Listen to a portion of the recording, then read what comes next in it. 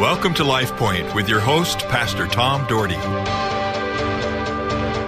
Thank you so much for joining me again today. May God bless you and lead you in your life. I've talked about Colossians. I said we're going to be in Colossians for the next couple days. And of course, Colossians was written around 60 or 61 AD by the Apostle Paul, and it was written to encourage the church. And folks, we want to encourage the church today. We want to encourage you. We just need to take a really look at our lives and to see where we're at and say, God, how can I be a man of God? Our Heavenly Father, I thank you for the day. I thank you for your people. I thank you for the listeners of this station. God, I pray that many non-believers would tune in. And Lord, they would be touched by the power of God. They'd be touched by the Word of God. Their lives would be changed forever. And Lord, when you come again, which could be soon, that we're going to be ready. There'll be no questions, no issues. We know we're ready. And God, I pray that we would walk with you. Thank you again for this day. In Jesus' name, amen. Well, folks, as I've talked about over and over again over the last 12 years, we must live in the truth, which is Jesus Christ. Live by the truth which he proclaims. That we don't want to be held captives by the world. Captives by the principles of the world that are against God that guide so many lives. Stay close to God. And run from some of the philosophies of the world that take you captive. Folks, we know legalism is contagious. You know, we listen to Jesus' words when we, in Mark, you know, he talks about laws and more laws, and Jesus wants us to live by his word, you know, that we trust him. We lean on him, and we say, Lord, I need your direction because I don't have it on my own. I struggle on my own, and we all struggle on our own. We need God's word. I love reading the Gospels because you hear Jesus' words themselves. That's why I tell you many times I've watched the video of the Gospel of Matthew. I think I know Matthew very, very well because I've watched it so many times, and I think it's something first important, you know. But we need to have the faith and believe that God has things for us. That's why probably so many citizens, you know, in life struggle because we just fall asleep spiritually. You know, there's some interesting laws that are made up, and people follow some of these laws. They're crazy laws. Listen to some of these laws. In Florida, a woman can be fined for falling asleep under a hairdryer. That's why probably so many are sipping on coffee.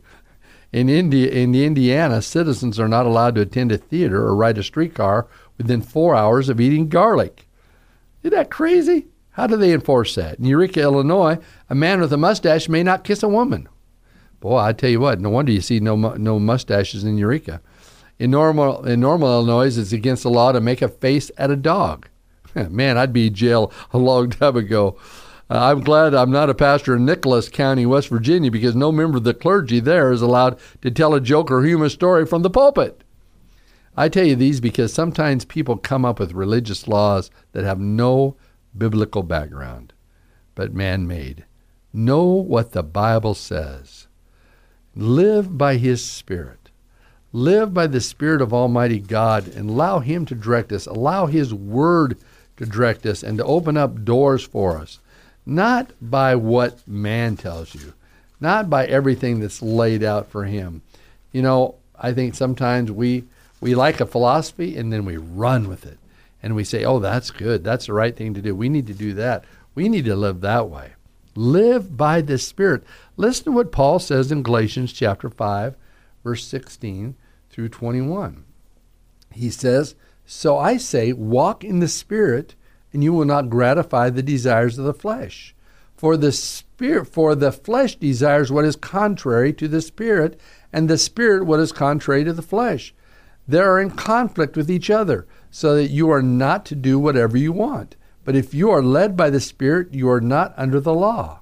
The acts of the flesh are obvious: sexual immorality, impurity, debauchery, idolatry, witchcraft, hatred, discord, jealousy, fits of rage, selfish ambition.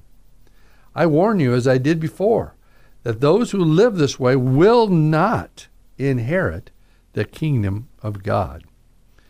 Encourage those caught in sin. They don't need to be beaten over the head. They need encouraged to do what is right. You know, and be careful. be careful. The last verse in Colossians hit that we don't become so full of ourselves that we are always looking for sins of others. In fact, in Galatians 6:1, what he says is this. He says, restore them gently. Restore them gently to the things of God. So, what do we need to do in our lives? We need to really take some action steps. Action steps. We need to be built up in faith. And that's what Paul was trying to do with the church at Colossae, to build them up in faith. Action steps are purposely taken, and they're steps to help you grow in the Word. Like I told you yesterday, we're going to do a lot of growing deeper things in our church to try to get people to grow deeper in the things of God.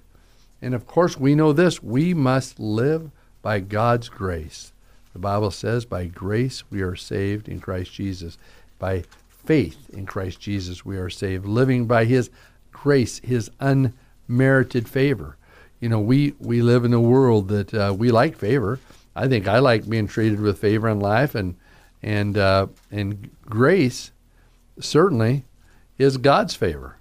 And we find in the second chapter of Colossians, verse 16 through 23, these words, therefore do not let anyone judge you in what you eat or drink, or with regard to a religious festival, a new moon celebration, or Sabbath day.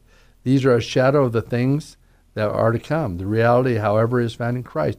Do not let anyone who delights in false humility and worship of angels disqualify you. Such a person also goes to the great detail about what they have seen. They are puffed up with idle notions that are unspiritual mind. They have lost connection with the head, from whom the whole body, supported and held together by its ligaments and sinews, and grows as God causes it to grow. Since you died with Christ to the elemental spiritual forces of the world, why, as though you still belong to the world, do you not submit to its rules? Do not handle, do not taste, do not touch. These rules, which have to do with things that are all destined to perish with use, are based on merely human commands and teaching. Such regulations indeed have an appearance of wisdom, with their self-imposed worship, their false humility, and their harsh treatment of the body, but they lack any value in restraining sensual indulgence. He is warning the church here not to get so caught up in legalism, but to get caught up in the Spirit of God. I've heard many people say over the years, oh, that's just so legalistic, this is so legal. And sometimes people use that as an excuse to sin. I hope that never happens. But the truth is, growing up, I was in a church like that. If I went to a movie, I was going to go to hell. If I played with playing cards, I was going to hell. If I went to a dance, I was going to hell. I mean, that's really how I was kind of raised growing up, until all of a sudden, I guess God changed His mind. No, people started living by the Word of God and started not imposing their ideas on people and not God's ideas. Now, God wants us to be careful. God wants us to make wise decisions.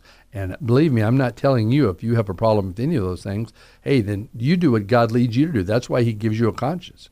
I didn't go to a movie. I think it was my 19th birthday. I went with a girlfriend to the very first movie I've ever watched. It was The Way We Were with Barbara Streisand.